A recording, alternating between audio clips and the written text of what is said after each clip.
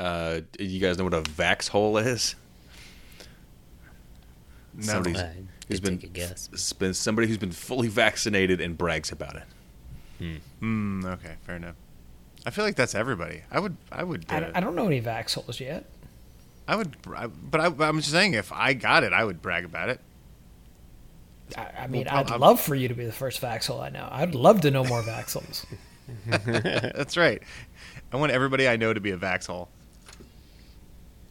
We're just gonna, once we all get vaccinated, we're just gonna just brag about it on the show for a whole half hour. That'll be the whole episode. Yeah, so just prepare to. It'll be great. It'll be perfect. Yeah, so just prepare to. Y'all motherfuckers don't watch us play throughout the year, to tell you the truth. I'm gonna be real with you, and I don't care if I get fined.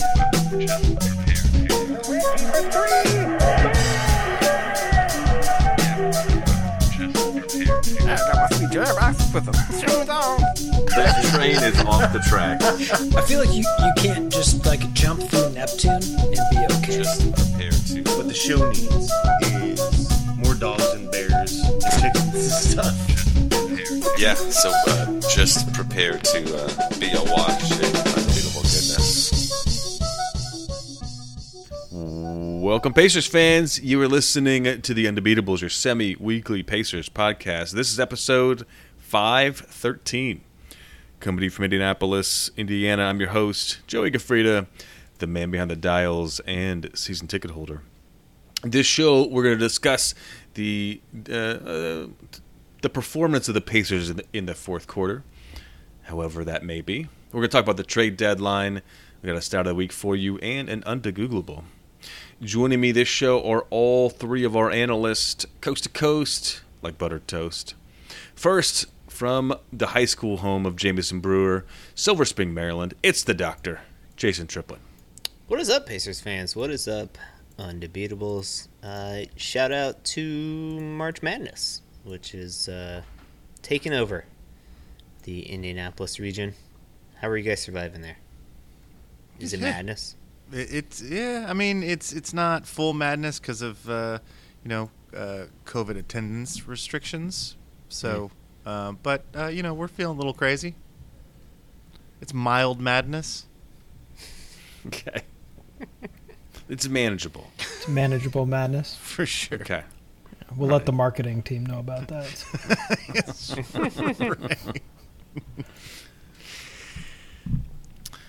From the heart of the madness, Indianapolis, Indiana.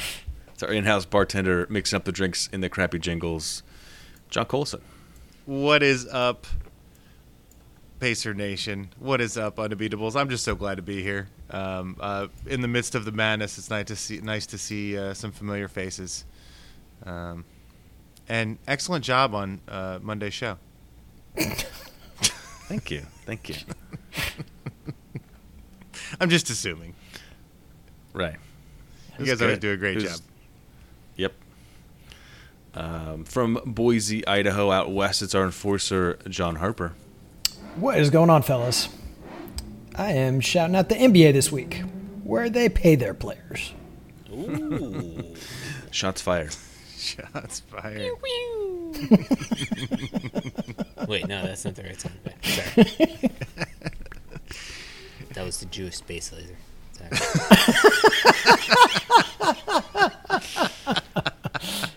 Oh, man. Mazel tov. Mazel tough. Well, before we get into the show, I'd like to remind you this show is brought to you by you, the listeners. And you can do that over at patreon.com/undebeatables.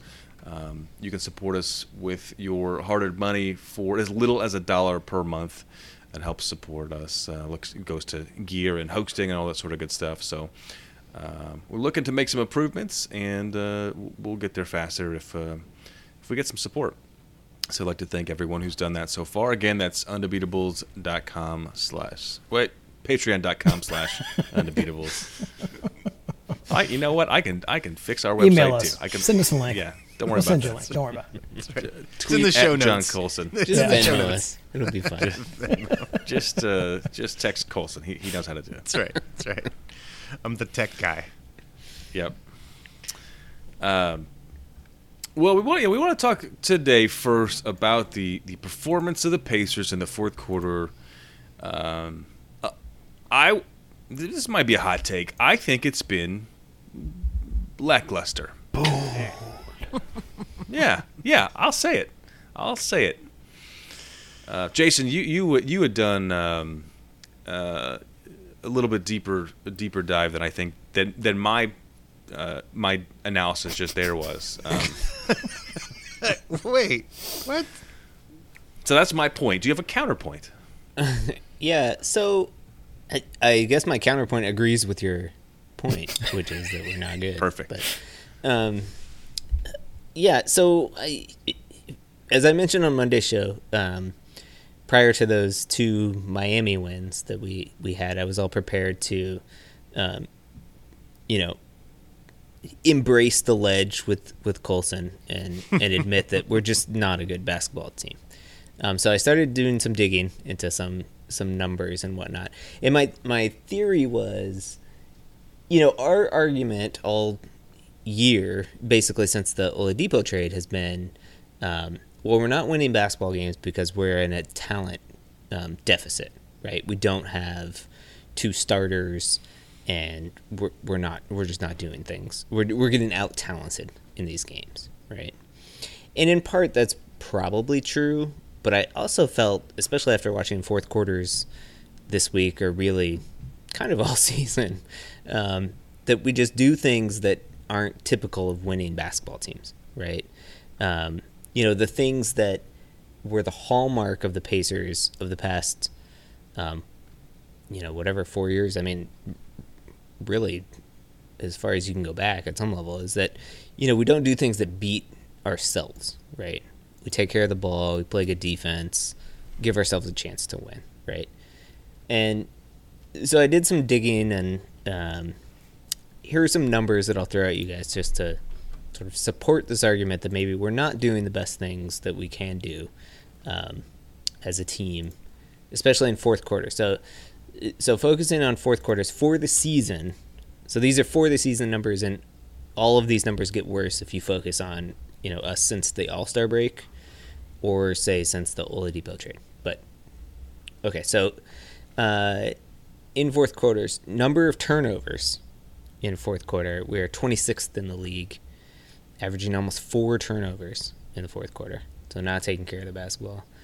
25th in turnover percentage at almost 16%. So that means 16% of our possessions we give the ball to the other team. Wow. And then defensively, not super great either. So we know that there's a rebounding problem on this team. But weirdly, if you look at the numbers, we are better at rebounding in the fourth quarter than we are overall, which doesn't make sense, except for opponent second chance point opportunities. So we're 24th in the league. We give up 3.5 points every fourth quarter in second chance. So we do better taking care of the offensive glass, but when teams get an offensive rebound, they score off of that. In line with the turnovers thing, so points off turnovers for other teams, we are 29th in the league, actually, in fourth quarters, giving up 5 a game. And then the last thing was opponent points in the paint. So if you're giving up buckets near the rim, you're usually not doing great defensively. And we're 27th in the league in the fourth quarter in points in the paint. So those were just a few things that sort of supported my thesis. I mean, there are plenty of other things that we do actually well or even better in the fourth quarter than we do for the rest of games. So offensively, as Harper highlighted in Monday's show, we actually are pretty good offensively and seem to do okay, or if not even better, in the fourth quarter. So field goal percentage goes up, effective field goal percentage goes up, offensive rating goes up, I think. Stuff like that. But these other things defensively, like we just kind of fall apart in the fourth quarter, it seems like, and don't take care of the basketball at some level. I don't know. That's, numbers are numbers. They don't mean anything, as we find from Joey's stat of the week. So I don't know. What do you think, Colson? Are we just a bad team, or are we at a talent deficit, and this will all come back we'll rebound to the normal, no pun intended, once we get LeVert and Warren fully integrated? So that's funny. You mentioned that our shot percentage goes up in the fourth quarter. It doesn't really meet the eye test, and I wonder if it's because the game slows down for us in the fourth quarter. Like, we're not pushing the pace, because if we're hitting more shots, I've just watched. Against the Lakers, I was like, well, okay, Kuzma got hot, and LeBron can, he just finds ways to win in the fourth quarter. Against Phoenix, we had enough of a lead, but we only put up 25, and they put up 34. Against the Nets, like we were, in control of that game, and then Harden just went nuts. In that Miami game that we just watched on Sunday, we were up 8 or 10, and then just didn't score for the last 4 minutes and had to win the thing in overtime. Like, I feel like our offense bogs down, and maybe we're shooting a decent percentage, but we're not. Just the eye test is we're just not as effective offensively, and I don't know if it's because we're not pushing the ball or what. So I guess I should clarify as far as these numbers go. So when I say we do worse or better, I mean our rank in the league gets better or worse. Not compared to it's not compared to the rest of our. I can't say confidently, game. But like, for instance, like we're in the top 10 in field goal percentage in the fourth quarter. Or something really? Like that, yeah. If you look across the league, yeah. Huh. I mean, maybe 11th. I don't know, something like that. But right up there. As far as point margin in the fourth quarter, we're 11th. So we're positive in the fourth quarter. Okay. Over the course of the season, we're up half a point. Okay. I agree. Why do we keep it doesn't just feel super losing in the fourth quarter? Eye test, right? I mean, I think a lot of that is, early in the season we were felt like maybe having more success than we are now. Sure. Yeah. Right. Yeah. And so whether it's reversion to the mean or, I mean, when you actually look at the splits, like on paper, none of it looks that bad. I mean, we look like a top half of the league team in the fourth quarter by a lot of these metrics to me. But yeah, I don't know. The way that we were playing prior to getting Karras back, had me questioning whether Karras, LeVert, and Warren together were going to be enough to get us back into a place where we could win. Now, in fairness, a lot of those holes were dug way before the fourth quarter. It's nice to be in games in the fourth quarter. I'm into that. Yeah, that's true. But I remember we were having these conversations early in the season. Maybe when this sort of swoon started to begin of like, well, we're competitive in a lot of these games, but we're losing in fourth quarters. We're like, we're speculating our guys are tired, because Sabonis and Brogdon are playing ridiculous minutes and all that kind of stuff. And maybe that's true. Maybe it's all kind of true at some level, but there's definitely something going on. Maybe the reverse is true. Maybe the numbers are inflated because it's a bunch of garbage time, and so we get easy buckets because we're down 40 in garbage. I mean, it's still not a huge sample set, and there's been so much upheaval on our team. I think it's difficult to know for sure exactly where we're at, and obviously we're having another big personnel change now, trying to integrate LeVert. I don't know. I mean, I'm with you. I think that, staring down an opponent in the fourth quarter and just going to work and making it happen is something that this team needs work on. We just haven't been as effective in winning time as a lot of the teams that we faced. And getting it put on us by the likes of, James Harden and, a Denver Nuggets team really show how far we are away from elite right now. Mm-hmm. And then even on the offensive end, I feel like there are these we go through these droughts of, 3 or 4 minutes or if not longer in some games, where we just can't manufacture a good look or a bucket for that matter. And that, is something that, we've talked about in the past of, fourth quarters, or when you go from regular season to postseason, like defensive intensity steps up, right? And how do you respond to that? And, with this team, this season, what we're trying to do is implement a whole new system and new plays and new personnel now with LeVert. And to do that at a level of efficiency, in the first three quarters is already a challenge. And then it goes up another level when you get to the fourth quarter. And I think that's a lot of what we've been seeing, this last week. Not to mention we're playing really, really good competition, of late. It's the death march, like last year. Like it's been brutal. I mean, I think we speculated a couple weeks ago that we're starting to get a losing mentality. We've lost so many in a row that we just we just tighten up, and that three ball doesn't go off as clean because you're like, oh, here we go again. We're gonna lose. The game is mental as much as it is physical, and I do feel like we tighten up. I actually, in that Miami game on Sunday, I felt like Karis LeVert had like 3 or 4 possessions in a row, like mid fourth quarter, where he kind of kept us in it, like where he just kind of like, look, I'm going to take over and do this. And then he kept doing that after he hit those 3 buckets or whatever. He kept doing it. He started missing those.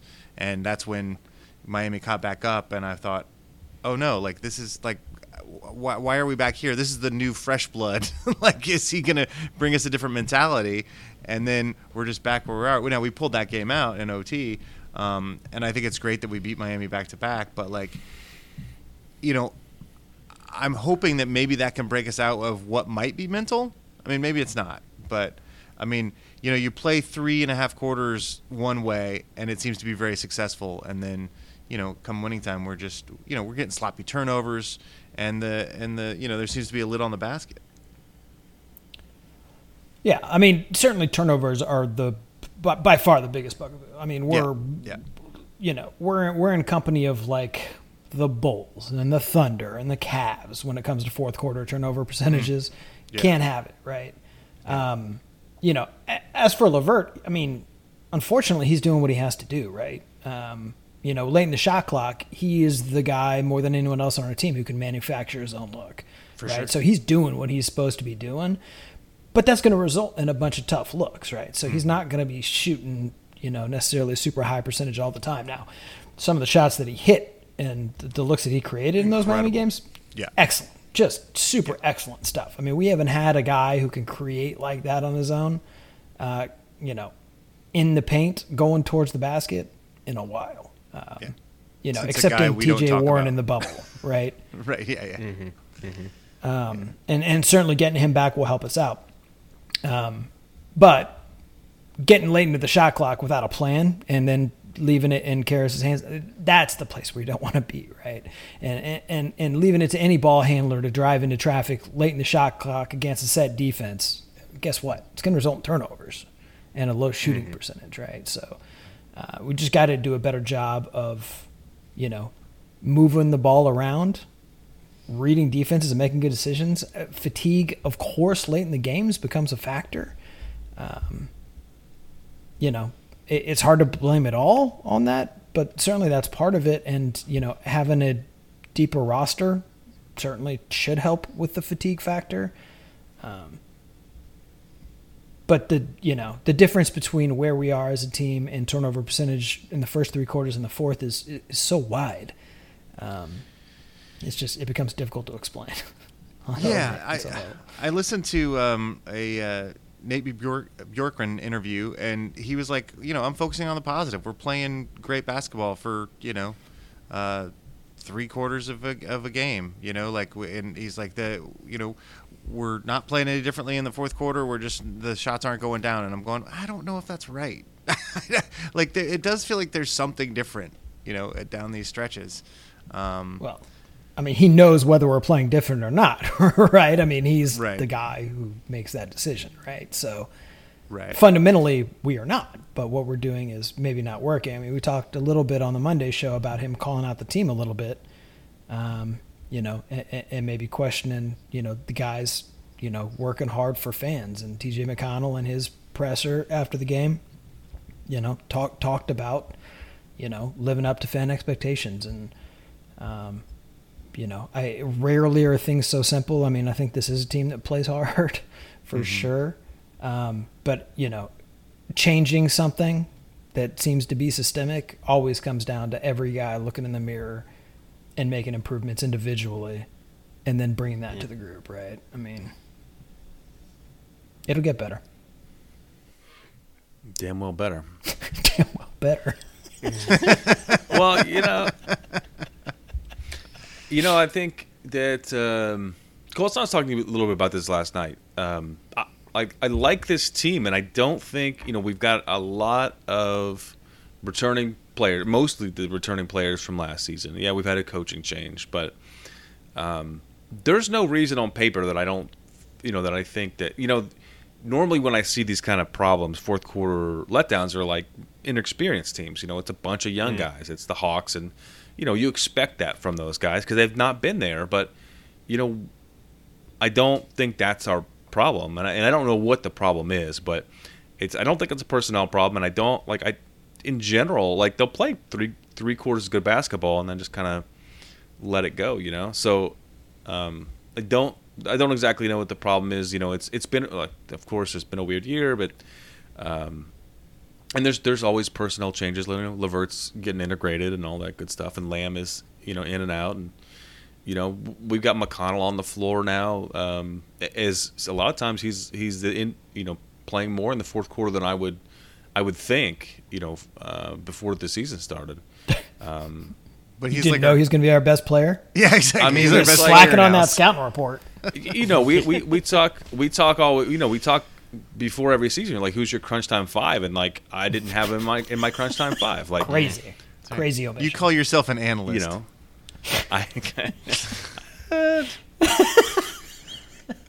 I call you guys analysts.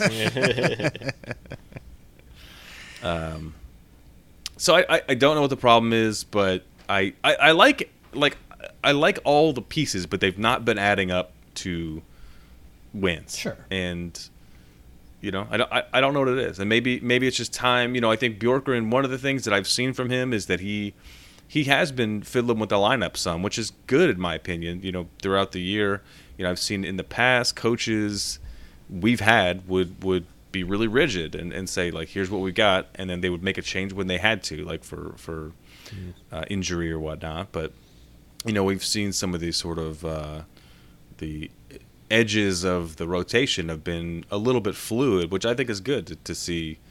To get some of those guys burn and let them develop. And I think that maybe some of that is we've lost some games because of that, Sure. But I mean, I agree. I'm just hoping at the end, in sort of longer term view, it turns out to be better because of that. I'm hoping. Yeah. I think you're right. I mean, I don't think it's a personnel problem, at all per se. But I just, every player has his comfort zone, right? And maximizing what we get out of these guys, when we're short-staffed, becomes a real problem, right? I mean, Malcolm Brogdon is not at his best when we rely on him to create late in the clock against set defenses in the fourth quarter, night in and night out in close games, right? This is not who he is. It's never been who he is. He's out there and he can run an offense and he makes really good decisions, but he's not the breakdown guy. And giving him a little bit more space to operate off the ball with Karis LeVert in the game is going to get him much more into his comfort zone, especially the way he's shooting the three ball, right? Being a recipient as opposed to an instigator. We've done a great job, maximizing Sabonis, but probably to the detriment of, him being super tired all the time. Right? All the time. Mm-hmm. And we've done great things with TJ McConnell as well. I mean, there's been some real success stories this season. But kind of getting everybody fit into the place where they can maximize their own potential for themselves and for the team. We definitely still got a ways to go there. I just, until we see TJ Warren on the floor, I mean, it's really hard to know what we've really got. I mean, he's going to unlock so much for us. If we can get him back and playing consistent minutes before the playoffs, it's going to be, I mean, he just changes the geometry on the floor. He changes duties out there. I mean, I'm really excited to get him back after the splash that Karras has made, even in just a few games in a brand new system. I mean, you know, in fairness, probably everyone is working with the new system thing, so Karras maybe isn't that far behind. But I felt like seeing Karras on the floor made a big difference, and at least the way the offense looked. And like you, Joey, I'm just hoping that it comes along and it starts showing dividends late in the game as well.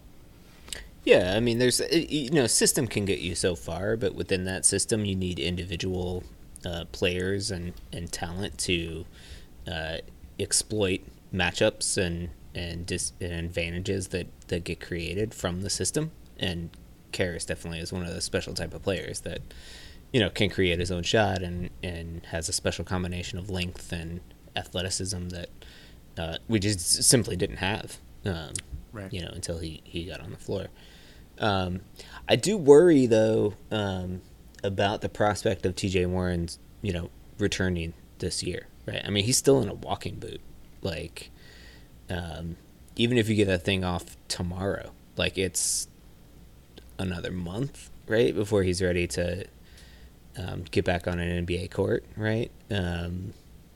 He's just losing muscle by the day, I would think. So, Me and him both.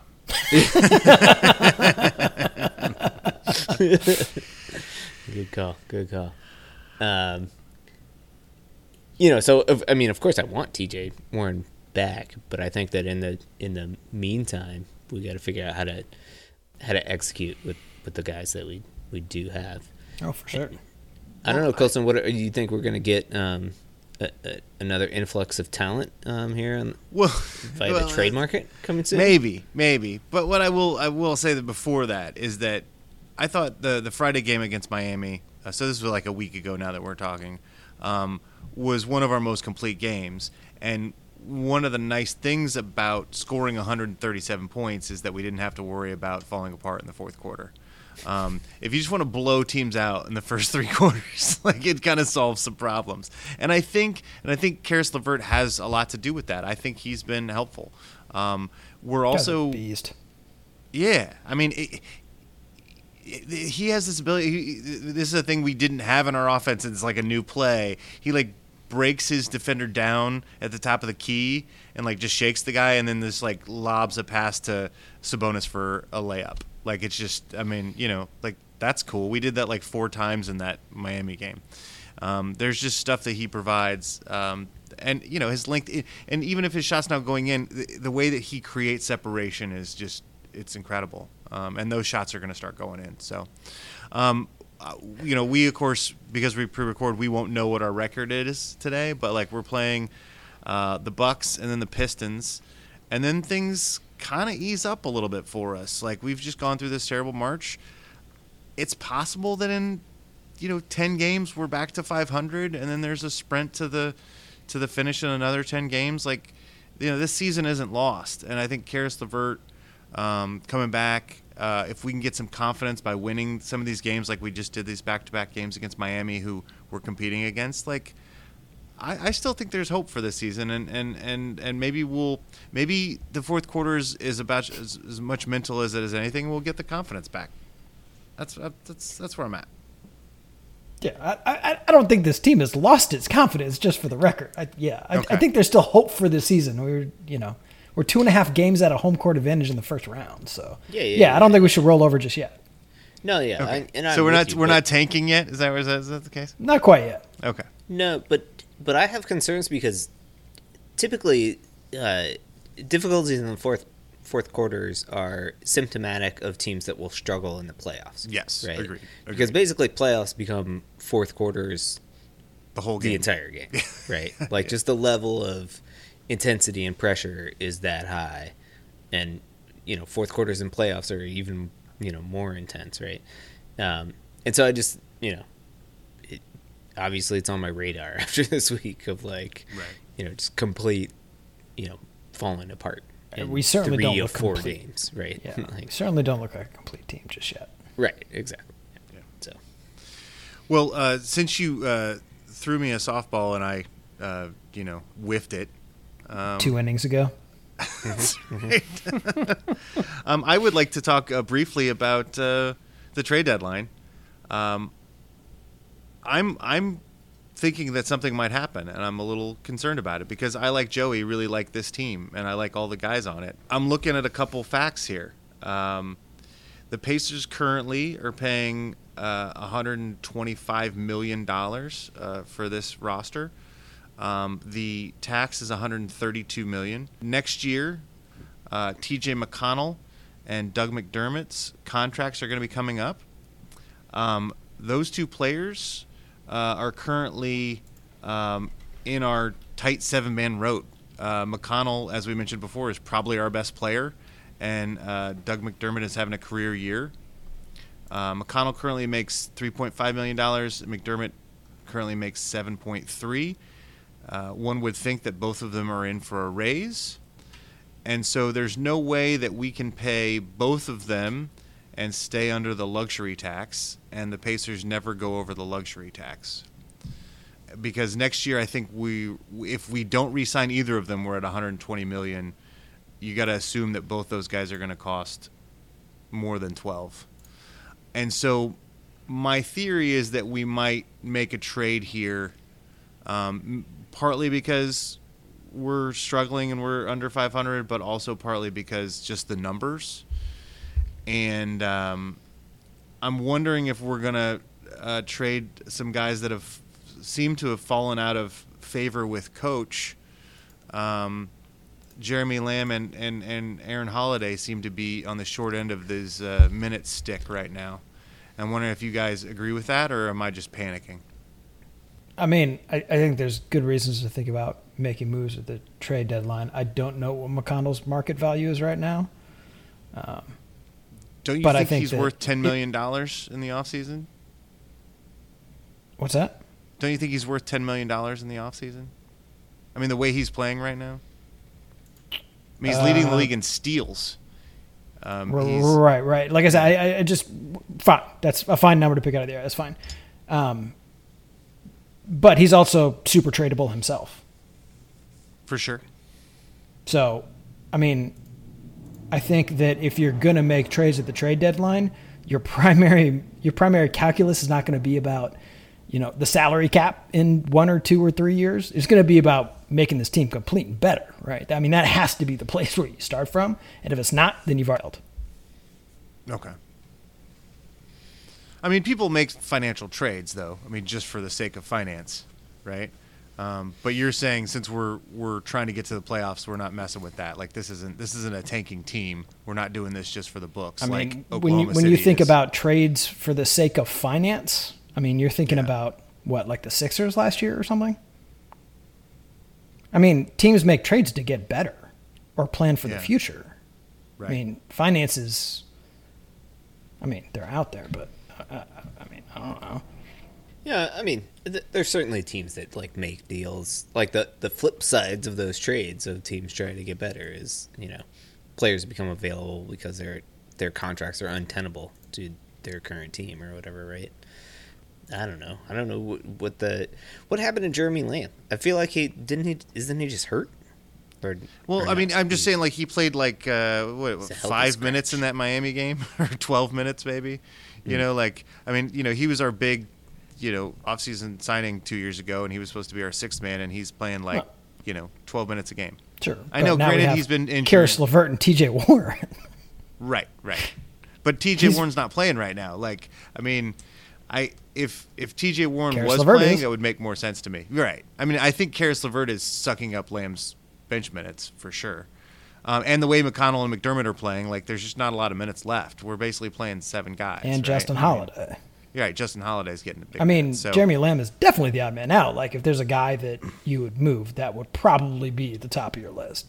There's definitely been some talk about moving Aaron Holiday, which I'm not super thrilled about. But also with the way TJ McConnell's been playing, if you can, convert him into a second round draft pick into a first round draft pick, even for me, it's kind of hard to argue. Yeah. Although I The will. trade deadline It is always sucks, stressful. and I will boycott. Yes. the Oh, trade. yeah. I'm not okay with it. We'll get on here and be very upset at management. But I just, the trade deadline is always stressful if you think your team's going to make a bad trade. But, Pritchard's shown in the past that he's pretty savvy, and I think, liked everything he's done. But you get invested in these guys, and you don't want them to be sent away for financial reasons, I guess was my Cash concern. considerations. Cash considerations, right.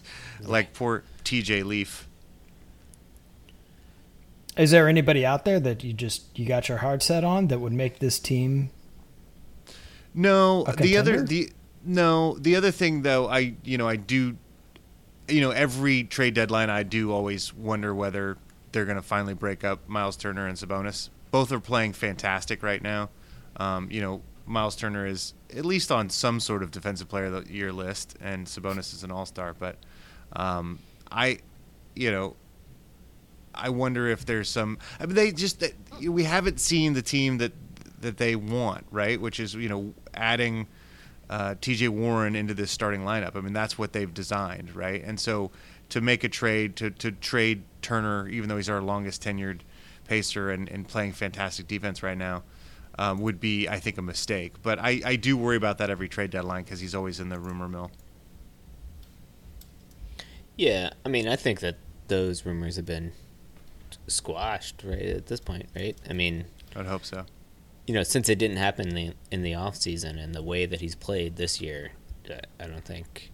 I mean, the price would have to be quite high, and I don't know if other teams are willing to pay that price, right, for Miles Turner. But and to get back to the financial thing, so I mean, yeah, even if you trade away things to make considerations for re-signing McConnell and McBuckets, I mean, you got to fill the roster out somehow. Right. Right. I mean, somebody's got to get paid. Right. And something, and there's no guarantee that you can re-sign them. You don't want to necessarily Right. Exactly. You can always trade somebody after, like in the off season, or whatever. And McDermott's fine. Yeah, I don't think that their market value is as high as you think it is. Yeah. All right. Like, I think McConnell is weirdly much more valuable to the Pacers than he is to anybody teams. else. Right. Yeah. Fair enough. I mean, I think he is undervalued, right? So he's definitely going to get a rate. And McDermott, I don't know what his market is. His market really $10 million a year? I feel like somebody would pay him $10 million a year. They can have him. Sorry, did I say that on the show? Sorry. I just don't. I mean, I guess I don't know is the thing. Yeah. But it seems like 3-point shooting is available in the league these days, and that's the main thing that he brings to the floor. So if there's a lot of that around, right, it's supply and demand, right? Yeah, sure. There's lots of 3-point shooting in the league right now. And as great as McConnell has been, I'm always skeptical of the monster year in a contract year. I am. Interesting. He's just got the new dad bump right now. He's just got the new dad juice. I mean, whatever it is that's working, he should definitely keep drinking that juice. I mean, he's so efficient. Unless it's like roids or something. Yeah, unless it's 25 pounds of meth, then stop drinking that juice. On that note, I think it's time for a quick break. We'll be back in a few minutes, and we'll get a stat of the week and an Undegoogable, and we will let you out of class and send you on your way.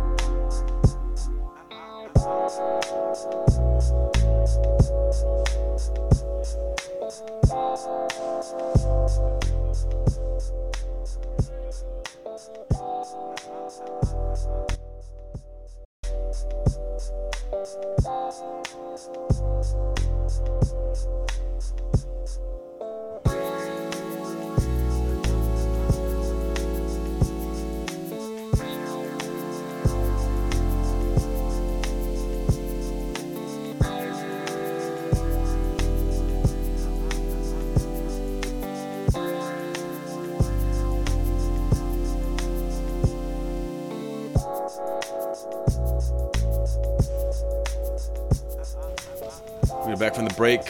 First thing is the stat of the week I want to get into. Joey, stat of the week. There's a bonus one that came up during the show. I was so intrigued by the birthday discussion that we had earlier that September 9th is the most popular day to be born in the U.S. Really? It is, yeah. And September 19th is the second most popular days. The most popular day of interest. You know, of course, there had to be some day, but of interest to all you stats nerds out there. The week and a half between September 9th and 20th contains 9 of the top 10 birthdays in America. Really? Really? So mid-September, very popular. I'm one of them. My birthday's on the 8th. Yeah, see, here's the thing. September is not popular at all. January is popular as hell. Right. Well, and that's where Late December. So yes, and that's Bunch of Christmas babies. New Year's. in this article. There's discussion, so we may need to do a little age check here. But if you know where babies come from, I would love to see you explain that without visual aids. mid to late December is when the stork was ordered, or however that works. So that's where babies come from. Is mid to late mid-December. Mid to Yeah. late December. Yep. Or a pandemic. Right. Mm-hmm. So that was interesting. There's I'll post the article. We with some. There's a Reader's Digest took the deep dive into this, but they pulled stats from 538, so that makes it legit. Here, I'll put it in the chat for you so you can. I like it. See. The second one, though, a little less fun than that one. It has to do with the way Asian Americans are treated in this country. My wife is the stat of the week, the real stat of the week, and she spends a lot of her time working to fix that problem in the U.S. And she's part of the Indiana chapter of the National Asian Pacific American Women's Forum. There's 14 different chapters across the U.S. But one of the reasons that she has been working so hard recently is since March of 2020, since the pandemic started, there's been over 3,800 reported hate incidents across the U.S. towards Asian Americans, and 68% of them have been towards women. And, you know, it's almost certainly underreported, that number, because people don't know where to go or don't feel comfortable reporting it. So that's sort of the baseline is 3,800 incidents over the last year or so. And of course in Atlanta last week, there was a hate crime, mass murder of mostly Asian American women. So she's been doing a lot of work after that, before and after that. So they also have sent her group, the Indiana chapter, has sent a petition. She sent this on March 1st, so before the recent incidents.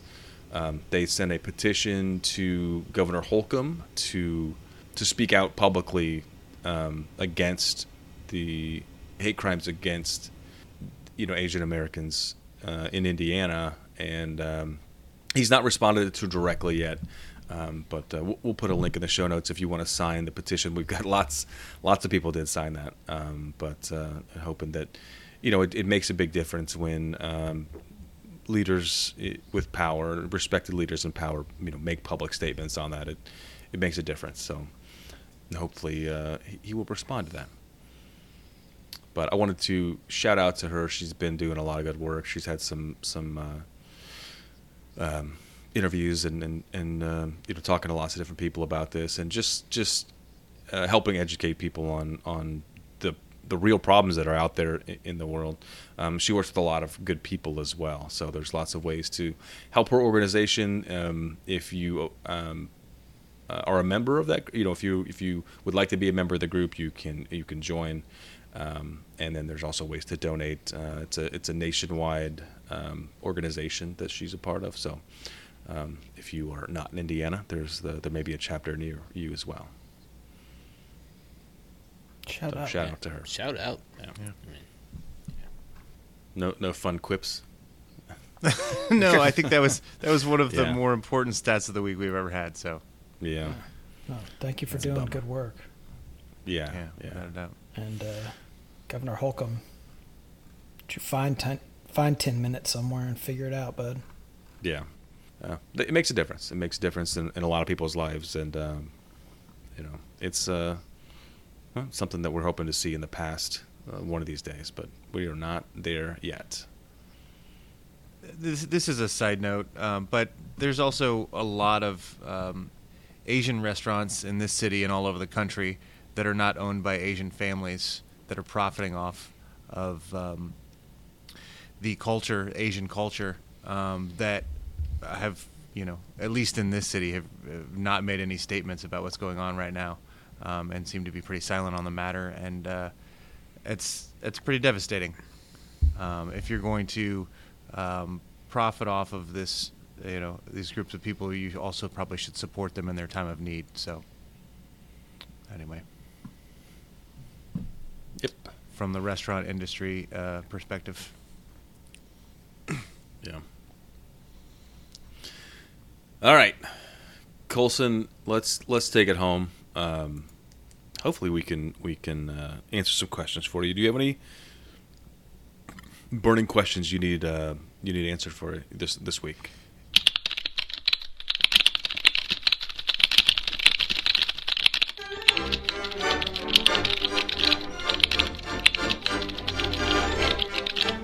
Oh, are we doing under Googleables? That was the plan. Super excited. You told us we had to, so. He said we signed up for it. In the end, it's going to be better and more true than Google can give you. This is funny. This may be one of the shortest ones we've ever done, but it's a burning question. It came to me today. I was walking to work, and there was a chocolate milkshake spilled on the sidewalk, and I was like, God, that is so tragic. That's just really awful. A chocolate milkshake is so delightful, and it's just spilled. And then I thought, there's a phrase similar to this: "Don't cry over spilt milk." And I know what it means, but I started obsessing about when it came about and when the context would be, and whether it's the 50s or the 1800s. And I thought, you know what? I want to know the history of the phrase, "Don't cry over spilt milk," even though we kind of know what it means, but maybe it's from Shakespeare. I don't know. I just my friends know more stuff than I do, but yeah, that's my question. What's the history of "Don't cry over spilt milk"? We've never done this before? No. Really? Because it seems almost too easy. We know what it means. Yeah, milk right? lobby, right? I mean, just sure. Big milk. Big milk. Big milk. Of course. Wasn't that what a band you were in? Big milk. Yeah, so the sentiment is basically it's a trifle. It's a small thing. There's no reason getting super upset about it. Well, no, I always thought of it as there's nothing you can do about it. It's not that it's a trifle. It's that you can't put that milk back in that pail or back in that bottle. I always thought of it as something that you would tell children, so that they wouldn't be so upset. It's not that big of a deal. It's spilled milk, but maybe it's more. Yeah, it's. I actually this is really interesting. Well, Colson, I thought more along your lines, but it was also not for something super serious. Like, something happens. Whatever, something happens. It's annoying, and you can't do anything about it. And yeah, okay, don't cry over your spilled milk. It's already done. It's in the past. Right, so it's in the past. But but you're right. There is some level of it, Jason, that it's a small matter that you can't fix. Right, because we already covered this, right? Because something that is like, you can't do anything about it, right? It's the cat is out of the bag, right? The horse is out of the barn. The horse is out of the barn, right? Yeah, it's like that's right. There are other The phrases. cat is out of the horse, right? Right. It's raining horses and cats, I think is what it is. All these phrases are so familiar. I think we've done most of them. I'm smelling T-shirts in this conversation, so keep it coming. I will buy them all.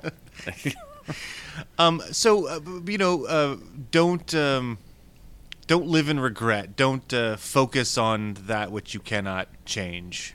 Okay. Sure. No, that's really interesting. I mean, that makes me wonder whether it is, originated in a different language and was, poorly translated to ours or something,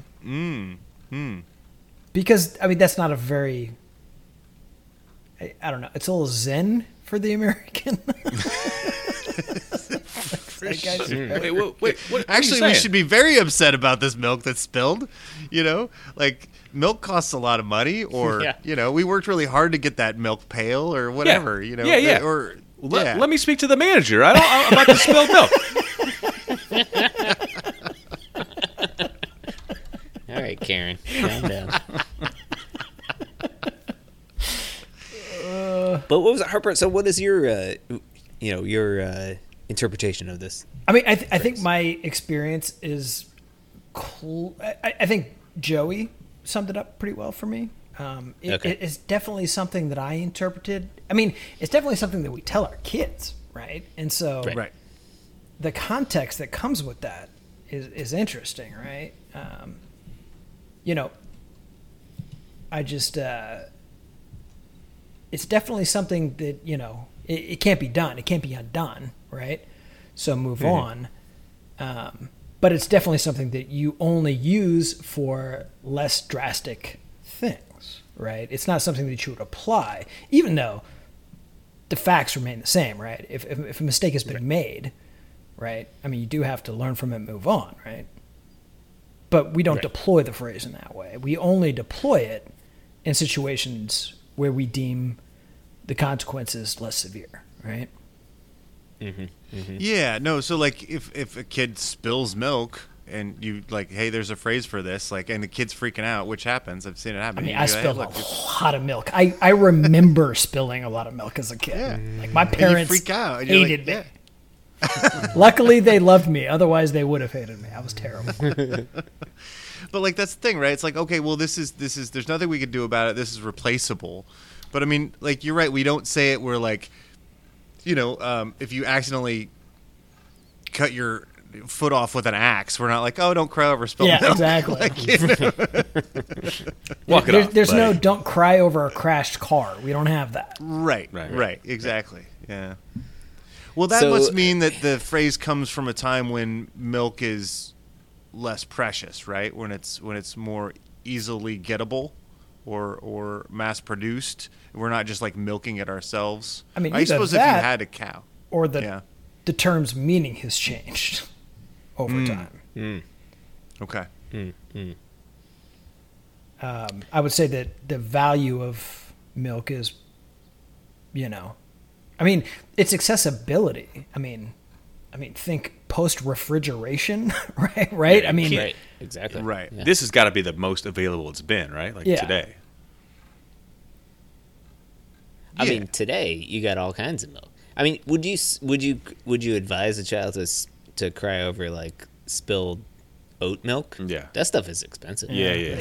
That's right. Please shed a tear for how much money I've got to go to spend to replace that.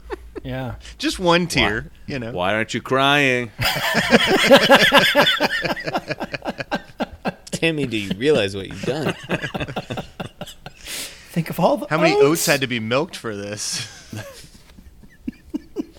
So hard to milk an oat. It really is. Really tiny udders. That was another band you were in, right? That was the only popular band I was in, actually. We got some traction. Super commercially viable. That's right. The latest album from Big Milk.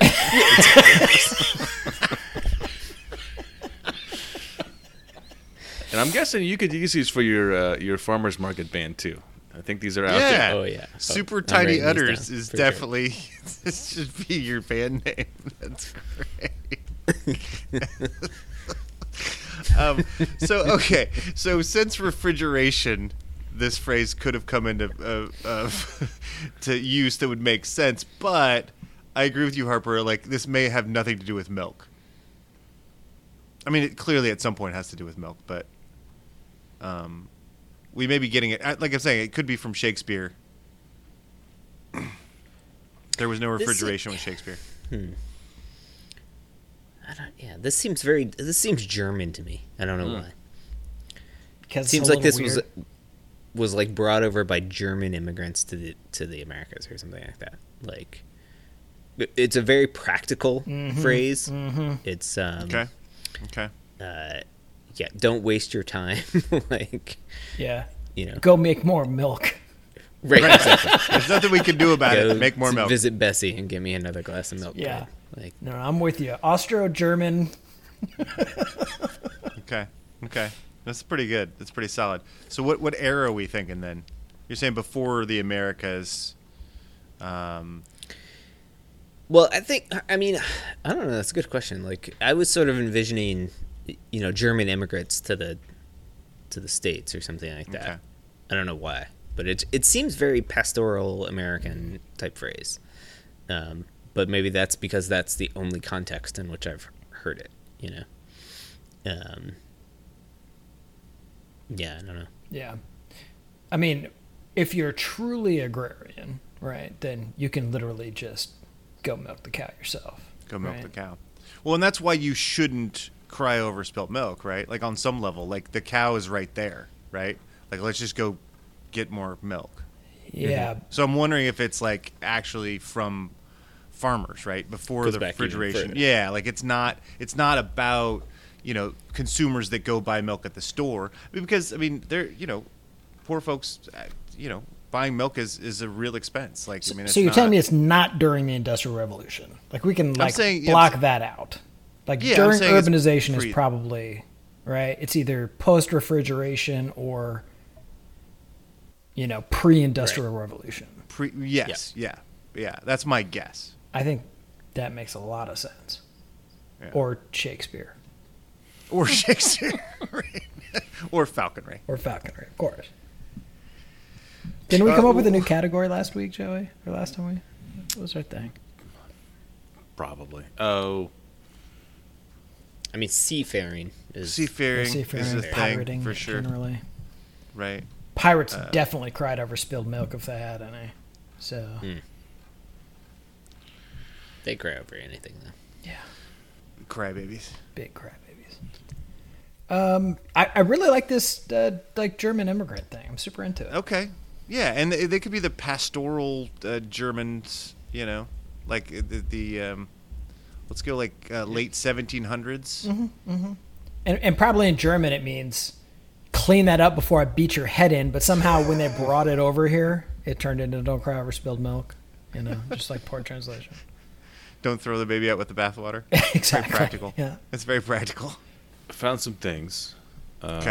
I'm hoping that that doesn't sound like good things for me. Well, no, it's interesting. That this is the first one that I know that I've seen that there is a national day. The February 11th is National Don't Cry Over Spilled Milk Day. That's definitely big dairy. That is big dairy. Oh, for sure. For sure. I'm saying the first historical reference appears in a document written by British historian James Howell in 1659. Okay, so the saying most likely comes from European folklore. In that one with James Howell, it's No weeping for shed milk. Very and similar. this is I'm on punchbowl.com. They say according to the old tales, fairies were particularly fond of milk and would drink up any spills left behind. Yeah, That's no, very all I satisfying. can get back is that 1659 is as far back as I can see it. Jonathan Swift used it in the Polite Conversation in 1738. So I guess the English, not the Germans. It seems like, yeah. Age-old idiom, right? I Right. mean, Yeah. it seems like maybe Right, this was pretty pervasive and one of those things that was in the vernacular before anybody was using it in literature, which happens so often with these idioms. For sure. So we were close, though. I mean, I think, off by a few countries. But, I mean, yeah, you're right. By a This few is- countries in 100 years, but No, we said late Did- 17th yeah. century, no? Somehow 1700s. Fairies were involved. Yeah. Well, I think we said also- 17th century, not 1700s, right? Oh, okay. Then we were. well, we'll have to look at the tape. Right. I'm not going to look at the tape and say we nailed it. Right. You just double down. That's how we do things these days. Double down Nobody forever. can prove otherwise. Right. Not after the edit. It'll be like 17 century. Put that in. Don't Cry Over Spilled Milk Day promotes a positive attitude even when things might not be going your way. And this is on the nationaldaycalendar.com. And there's a picture of a woman at the kitchen counter basically just pouring milk onto the counter. Not even like spilling it. It's, that really captures the whole spirit of the thing there. How to observe. Be prepared. Okay. Expect the unexpected. Have a backup plan. Breathe. Okay. Oh, breathe? So yeah. I'll remember to breathe next year. Yeah. So a couple fun facts. You already mentioned the fairies, right? Mm-hmm.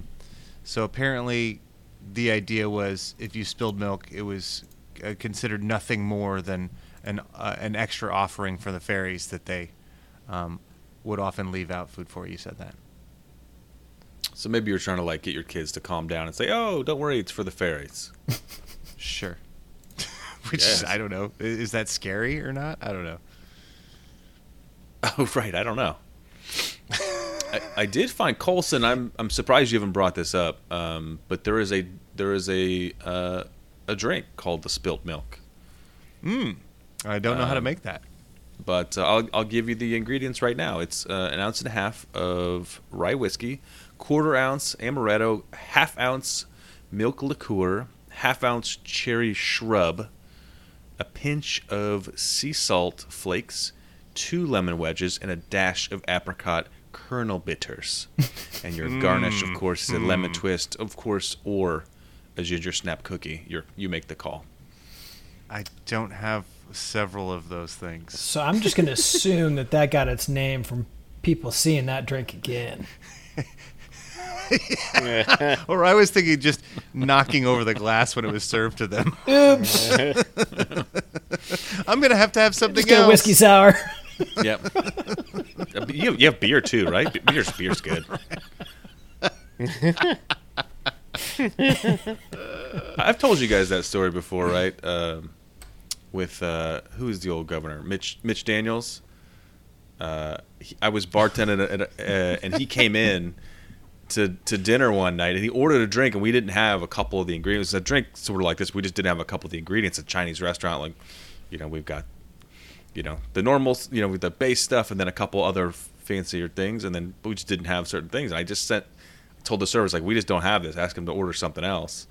And he's like, no, just do the best you can. And I did, and I was like, I'm making this drink. I'm like, I know it's not good, and I'm doing the best I can. What am I gonna do here? So he politicked his way out of that by doing that. He accidentally knocked it over and then ordered a beer immediately afterwards. Oh, wow. Very Yeah. well That played. is a politician right there. Yeah, no, I was like, well done, Mitch Daniels. Can I ask what the drink was?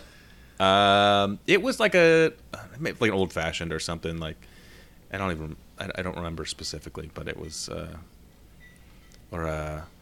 what's an old man drink? What's an old white man drink? A Colson? Manhattan, No, not a Manhattan. a gimlet. No, it wasn't. An old man drink Tom with heavy Collins. cream. Ugh. We're gonna say he ordered a White Russian. Yeah. No, the rusty. None of those have like enough ingredients to be a pain in the butt. Right. Okay. So you need a lot. Neither does an old fashioned though, so it's probably not Yeah, that. that's An true. old fashioned. Yeah. Doable, I would think. But anyway, he did an expert politician job of For sure. Maybe was it like an aviation? potentially. I don't even know what that is. It was one that I had to go look up in the book. That's the Okay. kind of drink it was. So You didn't call me. You didn't. I'm like, it's like phone a friend. as a bartending emergency, You didn't call you. You didn't have a cell phone at the time. Oh, there's no way. How were we supposed to get a hold of you? Sure. it was called the restaurant that he worked at. I had to call you from my house to tell you I was coming over to your place, so you knew it'd be around 20 minutes. And then I would pull in and I would honk the horn so you could come down and let me in because I could not This call is you. true. I had no cell phone. And we also had no buzzer. So Right. And I was also the last person you knew to get a cell phone. Yep. I think we discussed pitching in to get you a pager, but then those were like prohibitively expensive for some reason. Do you remember when I was leaving your house and I ran out of gas? And I came back to the house, and of course, I couldn't get in, and I didn't have a cell phone. So I threw rocks at your window, and for 20 minutes, and realized that wasn't going to happen. So I went back to my car, and I got the gas can out, and I was walking to a gas station, and this guy stops me, and he's like, "Why are you going that way?" I'm like, "Well, I'm trying to get gas." And he's like, "You shouldn't walk around with a gas can in this neighborhood. You're going to get jumped. Let me walk you to this other gas station." So we walked way out of the way to this other gas station. And the whole time he was telling me about his plan, if I could just come up with a few dollars, there was this house we could stay at. As long as we bought some drugs, they'd let us spend the night. And then I got my gas and used a payphone where you have to hang up, before the answering machine, because I only had 50 cents or whatever. You have to keep hanging up right before the answering machine picks it up until my girlfriend woke up so she could drive and pick me up. Do you still carry a gas can around in your car? This is like a concerning piece of inventory to even own. Yeah. I run that car, the gas tank, the meter was broken. So I just always assumed I would run out of gas, so I just had the gas can in the trunk at all times. I tried to keep track of it, but once you're doing city driving, when you're going cross country, you can be like, all right, I need to stop. But city driving, you can lose. Yeah. Also the issue was, that's right, Joey, you had to jump my car for me to leave because my battery was dead. So I didn't want to go get gas because if I stopped, I would have had to turn the car off. And then I would have had to get, and it was 2 a.m. I didn't want somebody to jump my car at 2 a.m. So even though I got gas, the girlfriend still had to come and jump the car. Nailed it. I needed a cell phone. Yeah. I'm glad you made it out of that one alive. I don't You know need a how lot I don't know how I of cell made it phones through as my well. 20s, honestly. Yeah, AAA would have been the option, I think. Yeah. But I was only 10-minute drive from home. You were a several hour drive Yep. from home. At least, yeah. You were an all-nighter away from home. Right. Nowadays, I would have been like, I'm not going to cry over this spilt milk. I'm going to go with this guy to this drug den and just see what happens. That's your answer for everything. I've evolved. Oh, goodness. Well, I think that would mark the end of our show. Until next week, you can find us on social media. We're all over that. We're on Twitter at Undebeatables. We're on Facebook.com/TheUndebeatables. TheUndebeatables.com. is our website, and there's a contact form there, and then we've got an email. Shout out at theundebeatables.com, and of course our Patreon, where you can support the show financially. That is patreon.com/undebeatables. And we've got a couple of shirts hanging out in the store with the website/store. For the architect, Donnie Walsh, and our once and always coach, Bobby Sick-Leonard. Turn out the lights. The party's over.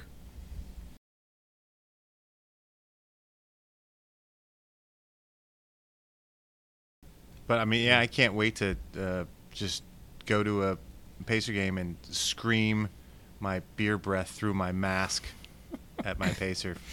Are you going to put like a beer hole through the mask, like for convenience? Sure.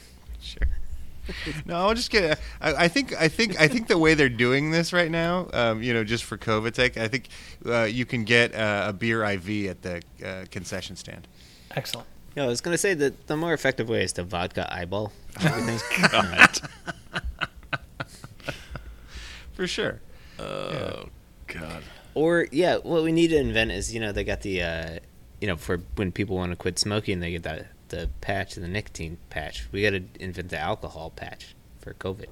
For sure. Like, just, take it in by osmosis through your skin. I thought that's what boofing was for. I don't know if that's COVID. It's a little bit more compliant invasive or not. All I know is I'm going to Urban Dictionary right now. You don't have to go to Urban Dictionary. Go to the Annals of the Supreme Court of the United States, of Congress. Yeah, that's right. Yeah. The Senate, the Judiciary Committee of the Senate. I guess anything can be condescending if you're in the the right state of mind, I mean, if you're dumb enough, most things are condescending. Yeah, so for sure. My life's super hard.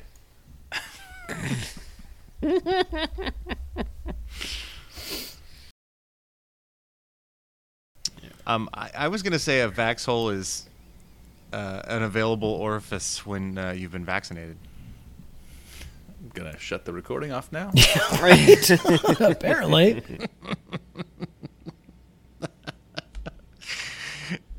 I can cut that out.